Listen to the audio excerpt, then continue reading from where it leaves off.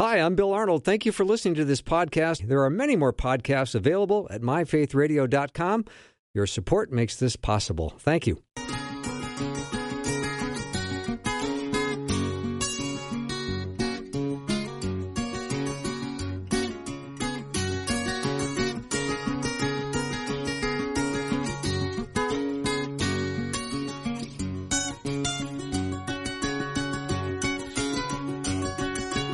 And a warm welcome to the afternoon show. I'm Bill Arnold, and it is Toga time. So it's 55 AD. It's a sunny afternoon in Corinth. Maybe you're in the market today shopping for the finest of silks and spices that have just arrived. You have lots to do with chores and all, and the in-laws are coming over for a meal. But there is talk of this letter from a man named Paul, who has some pretty strong and even shocking words. So how do they fall in the ears of those first century Corinthians? We're continuing our study with Dr. Peter Kapsner, so welcome to Toga Time. Peter, how are you? No, good, Bill. That was, again, quite the setup. I mean, I've had a chance to be in that part of the world before, and they pretty much are going to be walking around buying silks and spices and spending their day. So I feel like I'm right in that city of Corinth right now. Yeah, so we got togas on. Well, you know, not literally, but figuratively we have togas on because we're placing ourselves in Corinth in AD 55, and we're trying to understand how these words would fall on our ears. So here we are. And when I look at the text that we're dealing with today, it is an awesome text. I'm looking forward to this. Yeah, it is. We're going to see this back and forth contrast between the foolishness of God, as Paul is going to describe it, at least sounding as foolish to the world, and how it's going to ultimately bring down or subvert or shame the wisdom of this world. And so I think maybe one way to frame what we're all going to see today is this idea of an upside-down kingdom, meaning that Jesus has a kingdom. He said that he would be bringing about this kingdom into the midst of this world. It doesn't have the usual boundaries. It doesn't have the usual ways in which people walk around within state lines or country lines. But it's a kingdom nonetheless. And just like any other kingdom, it has its rules of engagement. It has its ways of life. And those ways of life are really different than the ways of life, certainly in the city of Corinth, in terms of what they valued as being wise compared to what was being foolish. They are really unlike one another, the kingdom in Corinth. And truly, I think we're going to see that it's pretty much the same today in a lot of ways in terms of the wisdom we value versus the utter foolishness of the cross in terms of what God was up to there. Yeah. That verse in 1 Corinthians chapter 1:18, we could spend the whole hour on. We could. And if you don't mind, can I read that verse? Please. So do I have your permission? Well, yeah, I'll go get into my toga while you read it, and we'll be ready to go. All right. 1 Corinthians chapter 1, verse 18, "For the message of the cross is foolishness to those who are perishing, but to us who are being saved, it is the power of God." So I'm in the marketplace, 55 AD. I'm hearing these words. Is my head about to explode? Yeah, it certainly is. Again, the Corinthian people, they really loved their charismatic, visible, philosophical kinds of leaders. I mean, they really liked to attach themselves to people who, when they talked in the public square, they talked with a lot of eloquence. They talked with persuasive words. They, again, probably looked the part on a lot of ways. And so they were almost intoxicating to be around, not much different than maybe a movie star today or people that know political figures. There's so many political figures that just have this weird gift of when they're in the room, sort of all the energy of the room spins towards them. And people really get drawn into all of that. And so their heads probably would have exploded because they would have said, wait a second here. Jesus is described as somebody who was not much to look at. He was a lamb led to slaughter. We'll talk more about that later in this episode. And this cross thing is, it was a total failure. So you're telling me right now that the cross, we see it as foolish, but for those who are being saved, they see it, or maybe even better yet, they experience it in a very different kind of way. So it would have been very confrontative in this moment. So how are they identifying people who are perishing? Yeah. How do we recognize that group of people? Yeah, in this situation. The word perish there, and you might, and our listeners might know another place, a very well-known place in the scripture where the word perish shows up. So just one quick aside in terms of helping to understand how to get more deeply into the Bible, you do what's called, you let the Bible interpret the Bible. So you look for the different places throughout the biblical text where words show up again and again to help understand what might be in that word. And so John 3:16, one of the most famous verses of all time, or at least well-known verses, for God so loved the world that he sent his only son, so whoever believes will not perish. And there's that word again. And the interesting thing about this word perish, both in John 3:16 and in in 1 Corinthians 1:18, is it's something that's going on in the present. I mean, when I hear the word perish, I think, oh, that's going to be my future destiny. And it relates to some absence of God in the afterlife, that being hell. And in this particular case, though, perishing is happening in the present. And the best way to maybe understand it is that you are serving or walking on pathways that really have no hope and no future. They will fail in the end. They will blow away like the chaff. They don't really have any meaningful substance to them. And so let's put some examples on this. For somebody maybe who has served an organization, a business or a university, or any other organization, you can serve that organization for 40, 50, 60 years of your life and give your life to that institution. But at the end of the day, that institution is a perishing institution. It will fail. You'll have given your life to something that doesn't have any eternal significance to it. And so when we serve the idolatry of this world, when we are people who are pursuing money or relationships or amusing ourselves, thinking that luxury or trips or whatever it might be, that's really this beautiful way of life, all of those ways of life are perishing, and the people who serve those ways of life for a lifetime are part of the perishing. They don't have any future because there's only one eternal kingdom. So the people who aren't perishing are the ones who have said, you know what?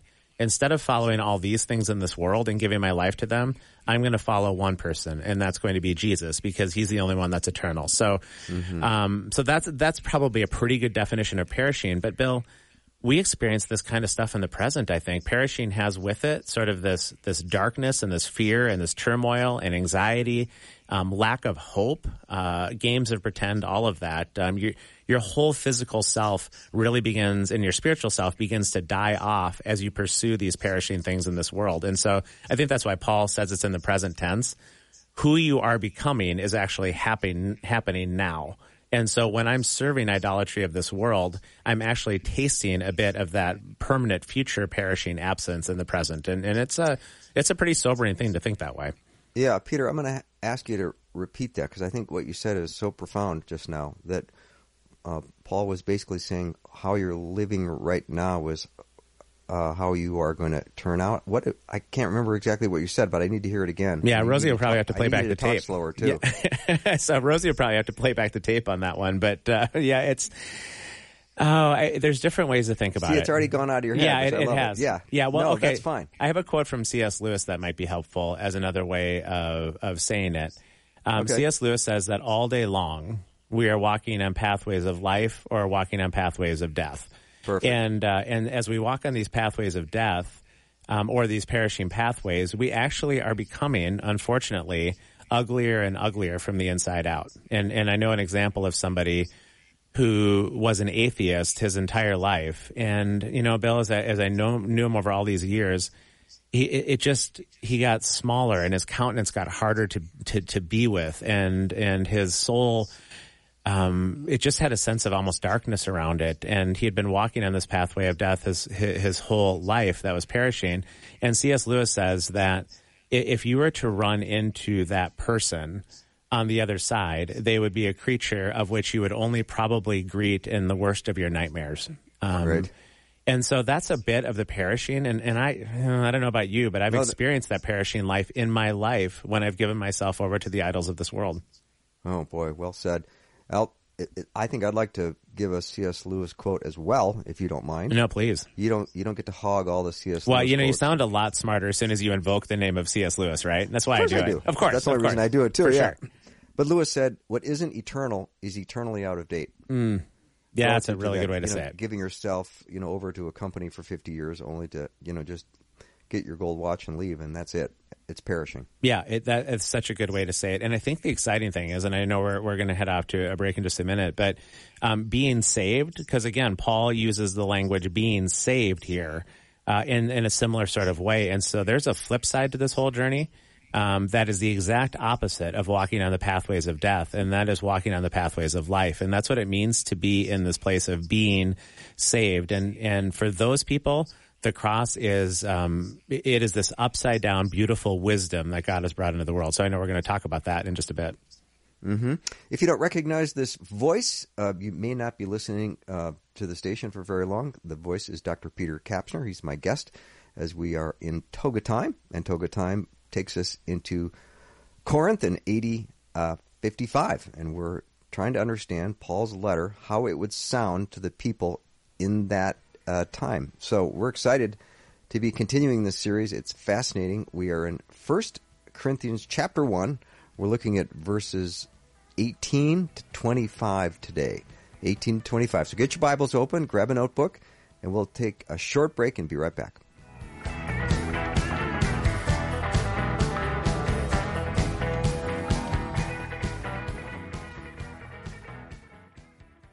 Faith Radio and Afternoons with Bill podcasts are available because of listener support. If you are a supporter, thank you so much. Becoming a supporter today by visiting myfaithradio.com.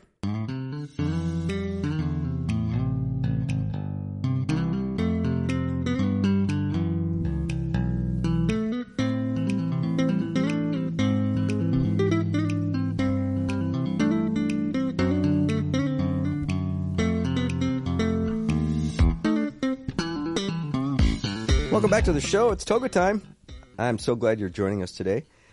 Whether you're wearing a toga or not today, you are so welcome. Always glad to have Dr. Peter Kapsner as our teacher at this hour. We're continuing our series. And in Toga time, we're placing you in Corinth in AD 55, and we're just trying to figure out Paul's letter, how it would sound to us. And right now, Peter, we're still in 1 Corinthians chapter 1, verse 18. We're getting to the good part of that verse. Where it says, but to us who are being saved, it is the power of God. Yeah, boy, that is right there, I think, is the heart of the good news of the gospel when he has that verse, because we just got done describing a bit of what life is like when you're walking in these pathways that are perishing, and how this is a present reality. And I think before we can even talk further about what it means being saved that he's describing in this passage, we have to keep in mind that for those who are perishing, like everybody in this world, there's a sickness and there's a disease in this world, and it's the disease of sin and death.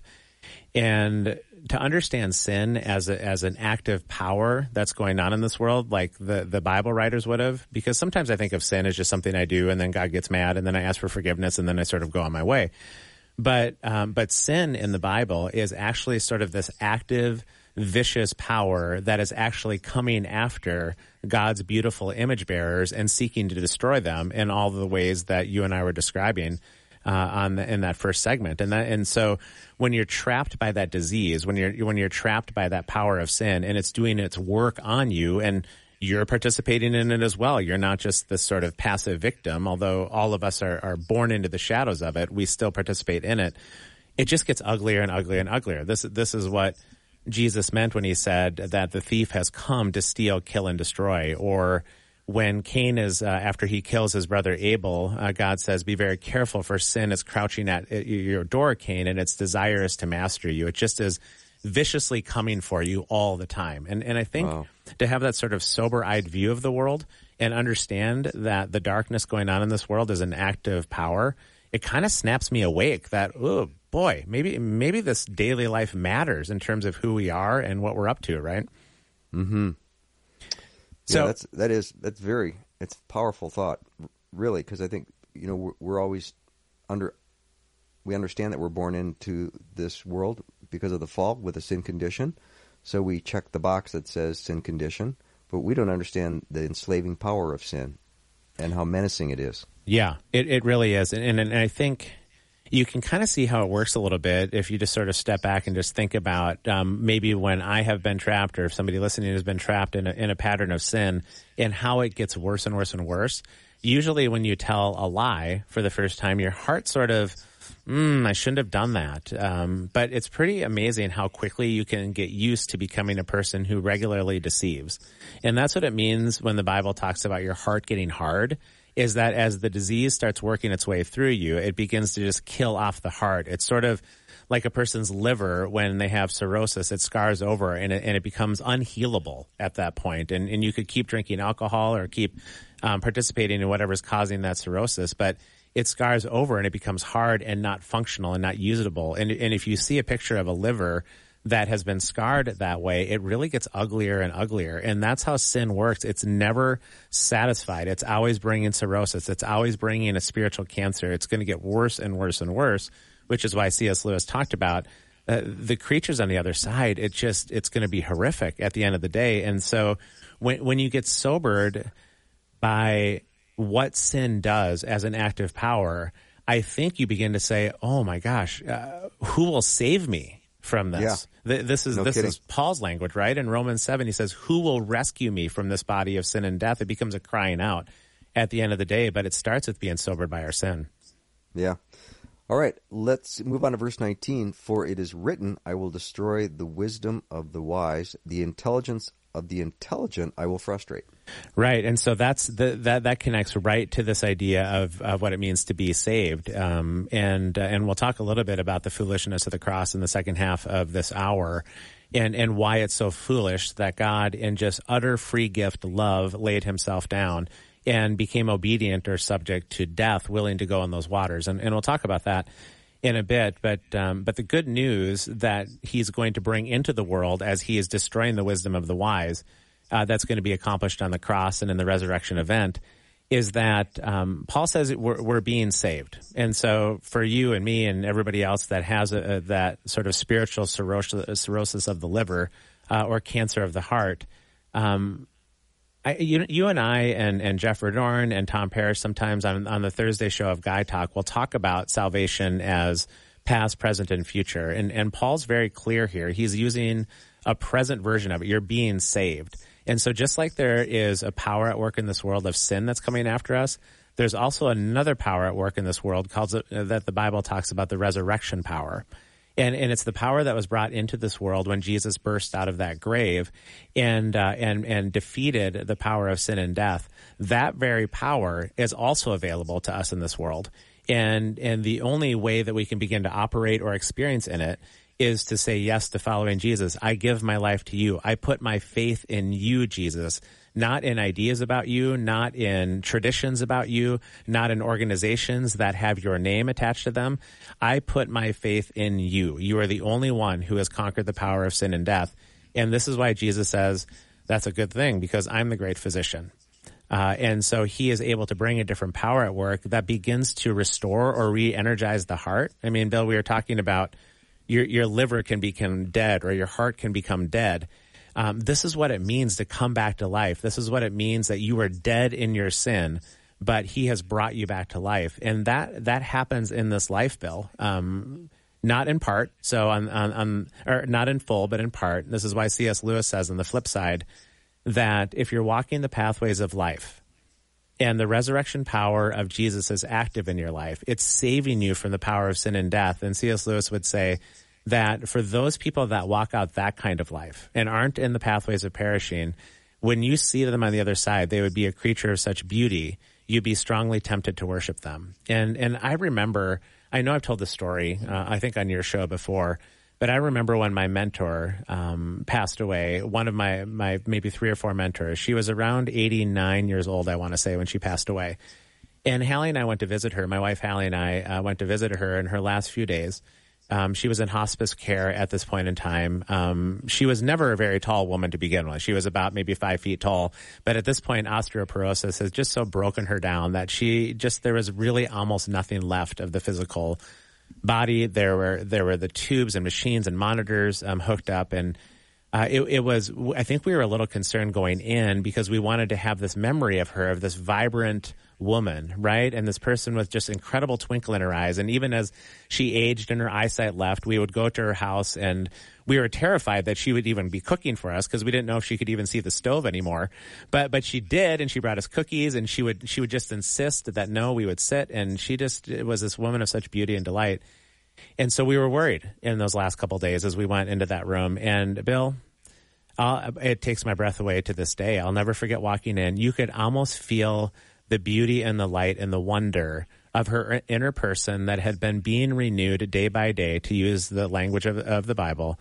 Her inner person had been renewed in such a way that light and beauty, you could almost feel it shimmering in the room, waiting to escape and leave this perishable husk behind. It was breathtaking and awesome. And so when the saving power of God, this resurrection power, comes into our lives, it's a full resurrection power that will be bodily someday for all of us, but it also restores our hearts for which we're meant. And you and I and Rosie and all of our listeners, as we have all come from the hand of God, we are meant to live in the unencumbered life of love and joy and peace and patience. We don't try to do those things out of moral duty or obligation. God pours those things increasingly into our life. And so we become people who laugh easily, who cry easily, who can stand in the face of danger with courage, who would give up our lives for other people, who could maybe even stand in a coliseum with Roman gladiators ready to cut us down and bear witness to the now and coming kingdom by singing songs of worship, because that's what they did in that first Roman coliseum. As they were being cut down, they had an otherworldly kind of joy and peace and courage that only came through the power of salvation that's available in this world. So for those of us that think that salvation is really only about getting into heaven when we die, Paul is not talking about that at all in this passage. He's saying you are being saved right now. The resurrection power is available to you right now. Stop putting your faith in ideas about Jesus or institutions about Jesus, and learn what it means to follow the Good Shepherd, because he will bring this salvation power into your life to do battle against the power of sin and death. It is so unbelievably powerful. And for anybody who feels impotent in their faith and doesn't know where to turn, this is where we turn. This is where the power is available to actually become a person of joy and love and peace increasingly in our lives. Wow, Peter, you killed me with that story. No, it slays me to this day. Yeah, I'm glad you kept talking, because that was really hard, because you talk about this beautiful, vibrant woman at the end of life. Yeah, and she was, Bill. But again, like, nothing to look at, and I already see the wrinkles around my eyes, right? Yeah. And I know my knee doesn't work quite the right way, and Rosie is nodding way too vigorously right now in studio about the wrinkles around my eyes. But like, we are failing, and yet there's this beautiful hope of how we can increase in beauty. And Bill, those people are so compelling when you're in the room with them. I mean, they no just kidding. bear witness, right, to the now and coming kingdom. And if I'm an image bearer in that room, I'm all in at that point. I'll be like, I want what you have. Yeah. All right. I think I got to blow my nose. So, super fair. I probably shouldn't have said that on radio, but I do need to take a break. You're listening to Toga Time with Dr. Peter Kapsner. We are continuing our study of 1 Corinthians, and we'll be right back.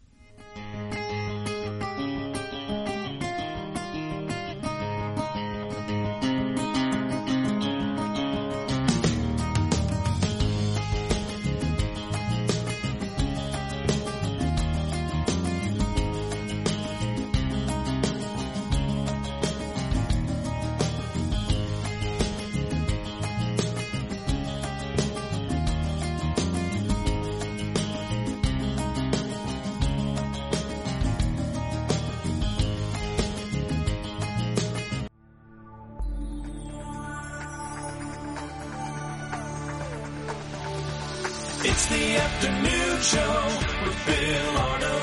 Prime time, drive time. Let's get it started. Jump in your car. Yeah. What's for dinner? Hey. It's the afternoon show with Bill Arnold. Welcome back to the show. It is Toga Time, and we are with Dr. Peter Kapsner, and we're going through 1 Corinthians, and it's a fantastic study. And we are in chapter 1, verse 20. Should we move on, Peter, to verse 20? Yeah. Where is a wise person? Exactly. Where and I think we can go, keep going from there. So, yep. Where is the philosopher of this age? Has not God made foolish the wisdom of the world? He has, and Paul's going to carry on, and I know we only have a half a segment or half an hour left for these segments, but he'll carry on from there and just talk about then this difference between the foolishness of God, and we could probably put some air quotes around that, and the wisdom of this world. And this is all of what we were describing before the break, just about this sickness that's in our hearts of the beautiful image bearers that have been captured by this power of sin and are being increasingly disfigured and destroyed by it. And then there's this incredible good news of the gospel that the great physician came and he said, I've come that you would have life, or this way of life, and you would have it overflowing in you, this joy and love and peace. And so the question becomes, is how did he do that? Like, how does this actually work? And when we step back and just sort of reflect on that cross tomb event on that Friday through Sunday morning, we see the foolishness of God operating in a way that the wisdom of this world could never make sense of. And the reason why it sounds foolish is that the wisdom of this world, and even back in the city of Corinth at that time, is that you are seeking to exalt yourself and you're seeking to exalt your own power and your own authority. When Paul is talking about where is the wise person, where is the teacher of the law, where is the philosopher of this age, he's referencing people that would have been of considerable earthly stature in that time. They would have been the same people of today that when their names roll off our tongues, we know immediately who we're talking about, whether it be Elon Musk or Timothy Keller or Bill Clinton or famous public people who have considerable stature, and from that stature they wield an awful lot of power. And groups of people look at such people as being wise people, or people who you would say, gosh, if I could just be like them and emulate their way of life, that would be amazing. I want all of that power and all of that authority. Well, Jesus came and did something entirely different. And the great irony here is that we are talking about the Word being made flesh and dwelling among us. And so the one through whom all creation has come. I mean, if you want to see power, there's no question that the divine Son of God, the Word becoming flesh, this is where real power is operating. And if he wanted to step up and just sort of blow up the philosophers of this age or the teachers of the law or the wise people, he could have done that. And he actually did some of that in his earthly ministry and his teaching, because he was so concerned about how these people of stature were actually further enslaving and putting other people in bondage. But so he could have kept doing that. But then he did the ultimate sort of bait and switch, and this is where the foolishness of the whole thing doesn't make any sense to the wisdom of this world that teaches go get your own, raise your own brand and your stature and all of that. Jesus went, and Philippians 2 says that he became obedient to death, even to death on the cross. And so he veiled himself. And the scripture talks about that he was willing to become like a lamb being led to slaughter. If you've never read the Chronicles of Narnia, the Lion, the Witch, and the Wardrobe, that describes the death of the great cat Aslan, who is the Jesus figure in that book, does such an incredible job of again, now we're back to C.S. Lewis, where he does such this incredible job of describing this cat who is obviously filled with all kinds of power, and the cat decides to let his power go. And Jesus says, okay, I am going to let my power go, and I'm actually going to subject myself to all of the horrors of this power of sin and death. I'm going to draw it all to me right now. This is what it means that he bore our sins on the cross, is that he was busy bringing the power of sin all into one place. And when I start thinking about that, Bill, I can hardly breathe with that, because when you think about what the power of sin does in this world, from the horrors that we shouldn't even really speak about, the abuses and the rapes and the taking of life and the unfaithfulness and all of the pain that we have all experienced as a result of the power of sin in this world and participating in it, Jesus said, all of that horror we're going to bring to one spot. And I'm going to become obedient to death. I'm actually going to give up my divinity in such a way. This is what it means that he emptied himself, so that I can become subject to all of the sin and death that is in this world. But here's what it doesn't know, and we talked a little bit about this 2 weeks ago in Toga time, is that sin didn't know. It thought it was destroying the Son of God, the one who threatened it. It thought it could destroy. But Jesus dragged it down into the grave with him. And he came out the other side and left it all there, thus conquering the power of sin and death. The only way he could conquer the power of sin and death was to become enslaved to it and become obedient to it, so that it would take his life. But he knew then he could come out the other side and beat it. And in so doing, that brought this other power in the world. And here's where the foolishness is in all of this, Bill, is the question is why? Why would God do such a thing? And I think, many of us who are familiar with the cross story, we tend to think maybe first and foremost that God needed to have his justice resolved, his sense of justice. There was sin in this world, and God, being a just God, needed to find some kind of punishment for sin. He needed to have his justice resolved. But the problem with that, Bill, in that point of view, there's a couple main problems at that point of view. One is that if God had something in him that had to be resolved before he could act, so let's see if we can follow this, and I'll use another example in a second. But if God had something resolved in him that had to be resolved before he could act, it would mean that God was actually subject to that thing. Okay? So I had a Faith Radio listener, they found me by email, and I loved it, sent me a question not too long ago that said, Kapsner, can you describe the why of God? Why does God exist?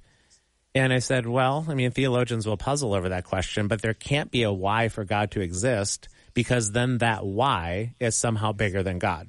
And we have to serve the why instead of God, because if God is subject to the why, then whatever that why is bigger. If God is subject to having to have his justice, his justice sort of taken care of before he can act in love, then that justice is somehow bigger than God. The other thing that we can note about that is that there's nothing foolish about our sense of justice. If there's been a crime perpetrated against us, think about it. We see some of these courtroom dramas, right? And the perpetrator of the evil upon another person, when justice is served, we think that's right. That's the way this should be. There's nothing that would be foolish about that. We would be thinking, well, of course God should be operating that way out of the sense of justice. Well, neither of those things are at play. If we just let the Bible be the Bible, and even let that very famous verse we all know in John 3:16, for God so loved the world. And let's just for a second not condition his love with a sense of justice. Let's just let it be love. Let's let it be the utter and complete and total free gift that it is. Let's let it be, by grace you will be saved. Let's let it be that God didn't have to resolve anything in himself before he could act, that we didn't do anything to deserve him coming, that God, out of sheer and total love of heaven, just decided to come and take on all of that brutality of sin. I think one of the reasons why we feel like we need to lean into justice or some other version of this is that it's so hard to accept just the utter and free and total lavishing gift of love. Because if we do, it totally breaks us, Bill, at the end of the day. If God is just simply moving on our behalf in these ways, it's utterly foolish. If you're a teacher of the law in the city of Corinth, it's foolish to completely let go of absolutely everything without any condition, without any restriction, without any worry about your own sense of glory, without any worry about what it means for you, if that means that another person can be made whole. And who would ever do that? That is so silly. I spend most of my life trying to exalt my own sense of self or try to find stuff for me. How would I possibly ever just give it up for free for another person with no condition whatsoever? And now we're talking about the free gift. And again, the lavishing love of God that moved. It is so absurd. And I don't know about you, Bill, but when I think about that foolishness of God, quote unquote, and knowing that I was the one who had the sickness, and I was even the one who brought the sickness upon myself, and by no merit in me, and no need to resolve anything in God, because God he's not insecure, he's complete, then he could just operate in pure love to rescue his imagers. Now we're at the heart of the good news, and what happened here in these moments. Well, Dr. Peter Kapsner is my guest. We are in Toga time, and we are going through 1 Corinthians, and Peter, that description of all sin and evil being drawn to one place for the ultimate bait and switch was a pretty powerful image. It is. I think, And then like all of what I've done to people, Bill, and now I can't hardly talk about this stuff without crying, because all of the ills that I've perpetrated upon other people, right? You're going to cry. There's only one crier today. Okay, well, that's me. I'll try to work it out. And I'm trying to figure out if my voice is recovered from the cry session I had during the break. It sounds good. I mean, Rosie, it sounds good and good to both of us right now, right? Yeah. Yeah. Because I had a fairly significant breakdown there during the last break. And that beautiful image of the 89-year-old woman, I guess I saw my mom in that. And I just thought, here she was, this little frail person getting ready to leave this world. And all of a sudden, I got hit. Yeah. That happens. All right. It does happen, indeed. And I think, for me, it happens when I think about, again, the ways in which maybe I haven't been a great father to my kids at times, when I just simply wasn't present. It wasn't anything, it didn't seem terribly egregious to me to maybe not look up from my computer when my kids came in with their eyes dancing about some magic trick that they just learned and they couldn't wait to show it to me, right? But I'm too busy. I've got other things to do. So give them half of it. Bill, that is a life of perishing. That is not the way the imagers are meant to be. And the little seed of sadness that I planted in the heart of my son or daughter in those moments, it takes my breath away. And so when I think about that out of just absurd free gift, I did not have to pay the ultimate price for all of that in some way that it would continue to disfigure me. Jesus came and said, you know what, I'll even take that. And maybe one more quote. I know we got to head out again for a break, but there's a German theologian, Jürgen Moltmann, who he was doing his work prior to becoming a theologian during the time of World War II. And he fully bought in, from what I understand in the story, about what Nazi Germany was doing until he was taken as a prisoner of war and brought to a British prison camp. And his eyes sort of were awakened to the horrors of Nazi Germany. And he began to reflect a bit on what he had participated in. And I can't even imagine being in that prison cell, coming to life with the amount of sin and death that you had a hand in perpetrating on people. And he came out the other side with these words, and he said, you know what, the cross is both for the oppressor and for the oppressed, in order to open up a free humankind based in love. Something along those lines, right? Just the free gift where even the oppressors and the oppressed can come together in the free and open arms of love. This is what he did on the cross. He took every last horror and sin and he drew it all in, and he said, everybody, every last image bearer can be set free. And begin to be those kind of people that your mother obviously was, that the woman who is so important in my life, that we begin to grow once again in beauty and love and power and joy in ways that the world... I love the quote from Hebrews 11 where it talks about these kind of people. And after this long rant about the beautiful people that they are, suddenly the writer of Hebrews goes, and you know what? The world isn't even worthy of such people. And those are the kind of people we can become as we are being saved by the power operating in this world that has conquered sin and death. It is so foolish how it came into being. It came in the absurd gift of love. There isn't a person worth their salt that is pursuing their own life and stature that would ever think that that was wise, to give up absolutely everything on the sake of another person. And yet that's the heart of the gospel. Mm-hmm. All right, Peter, we've gone about 5 minutes without quoting C.S. Lewis, so I better... Yeah, well, I'll Google some more quotes here at the break. Yeah. So we're going to take a little break. We'll be back with more Toga Time. Dr. Peter Kapsner is our guest. We are in 1 Corinthians, and we are placing you in Corinth in AD 55. We'll be right back.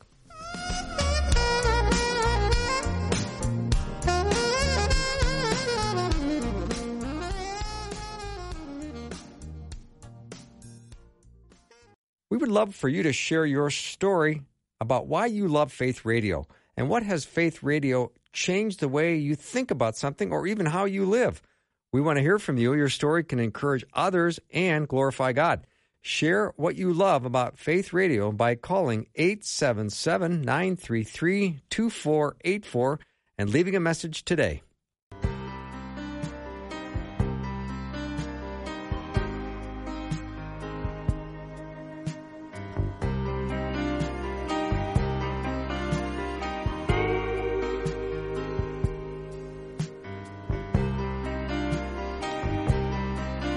Welcome back to the show. It is Toga Time, and if you are just joining us, we are in a series of studying 1 Corinthians with Dr. Peter Kapsner, and we are transporting us back into Corinth in AD 55.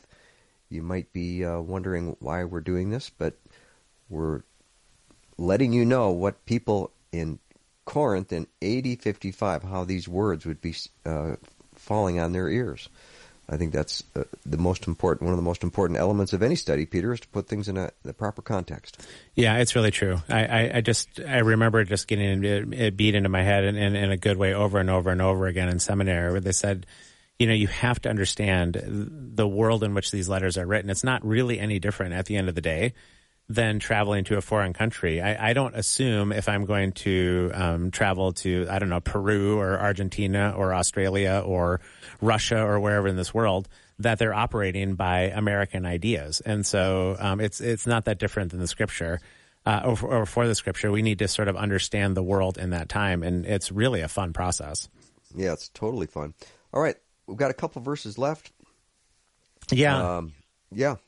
Well, I love just how it ends. He's going to, again, go back and forth between the power and foolishness. One quick comment about what it means that Jews demand signs and Greeks look for wisdom, and it's a stumbling block to the Jews and foolishness to the Gentiles. The Jews were always looking for the sign of the Messiah, and as we've already talked about quite a bit, with the understandable assumption that the Messiah would be bringing an earthly kingdom and restore the throne of David in a very physical sense. It's part of why the whole thing was missed in some ways, and frankly, I'm sure I would have missed it in that same time as well. And Greeks loved their philosophy, and they loved to say who was the wisest philosopher, and nothing about the cross story has any kind of wisdom, as we've been talking about. But then it gets to the end, and it says, "For the foolishness of God is wiser than human wisdom, and the weakness of God is stronger than human strength."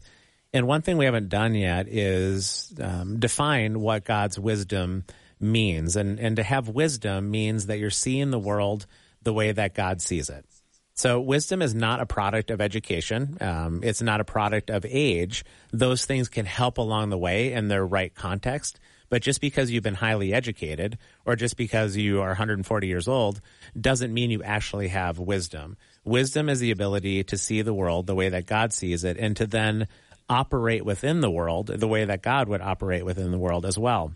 And we just got done talking about the idea of the foolish or absurd love of God, the unconditional love of God. Again, not conditioned by anything that needed to be resolved in God, not conditioned in anything that we did. It was just sheerly the freest of free gifts.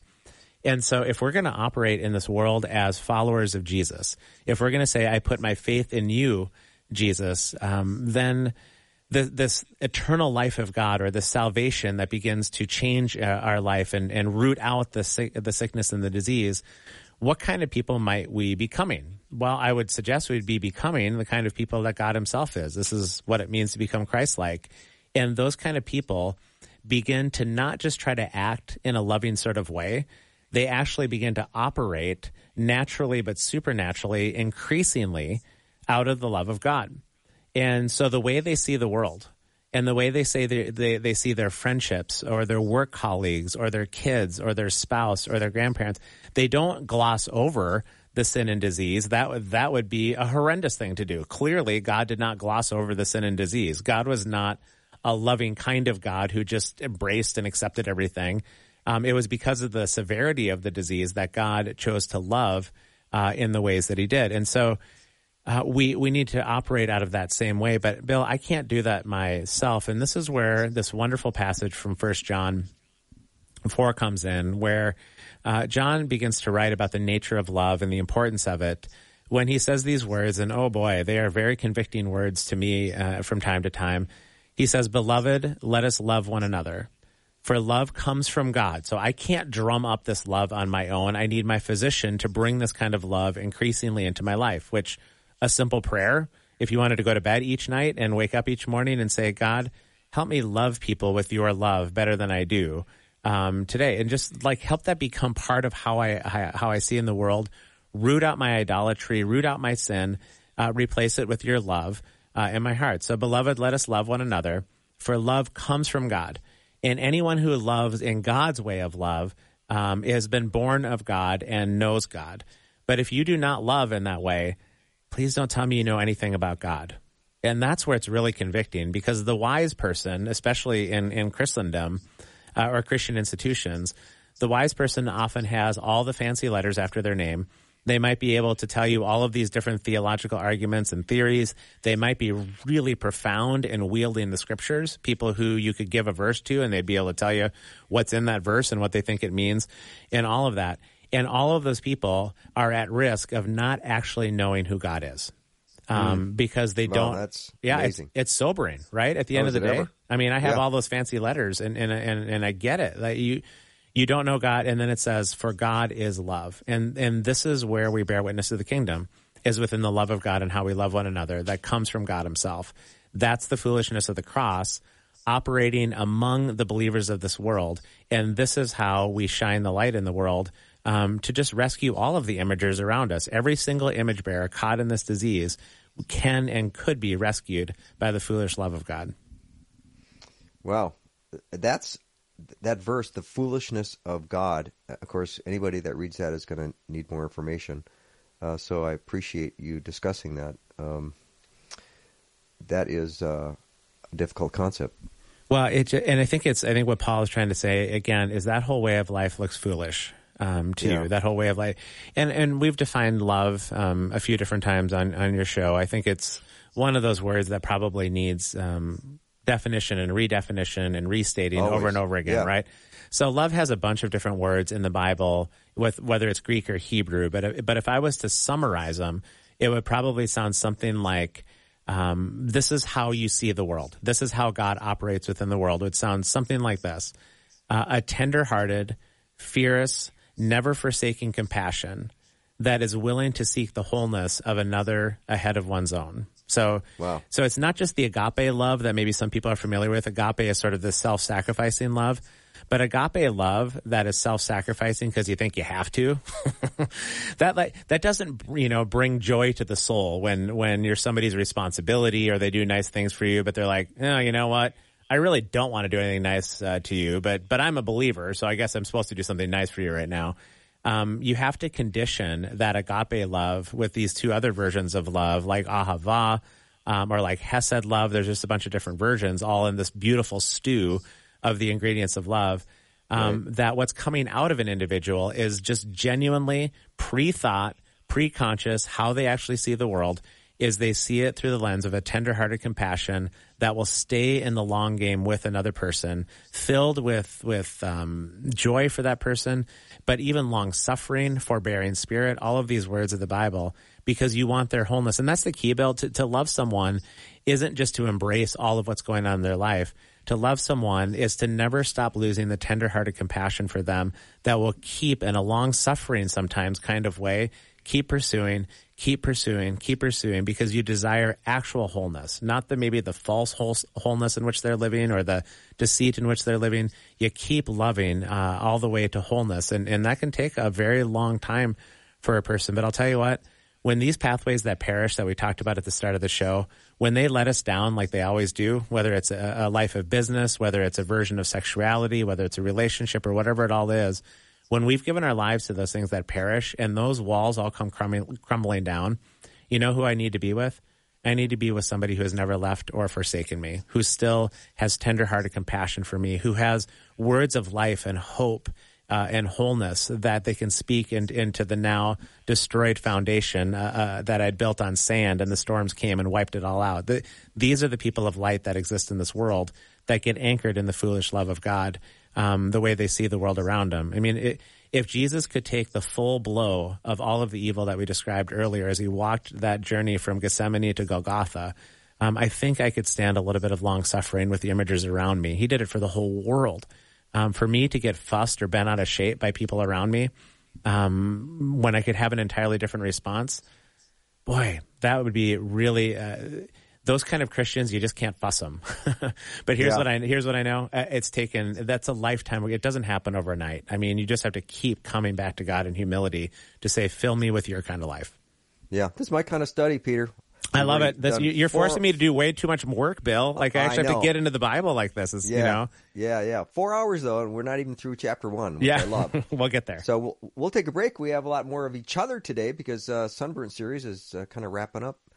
In the next hour, we've got Dr. David Clark joining us, and we're going to have a very interesting conversation about the ideas that people have about Christianity and about Jesus. And that's all ahead next.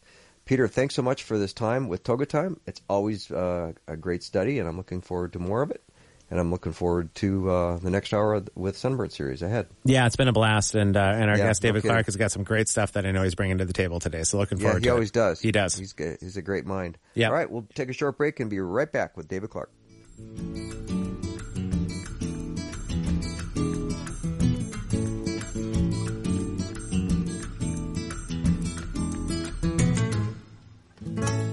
Thanks for listening. Programming like this is made available through your support.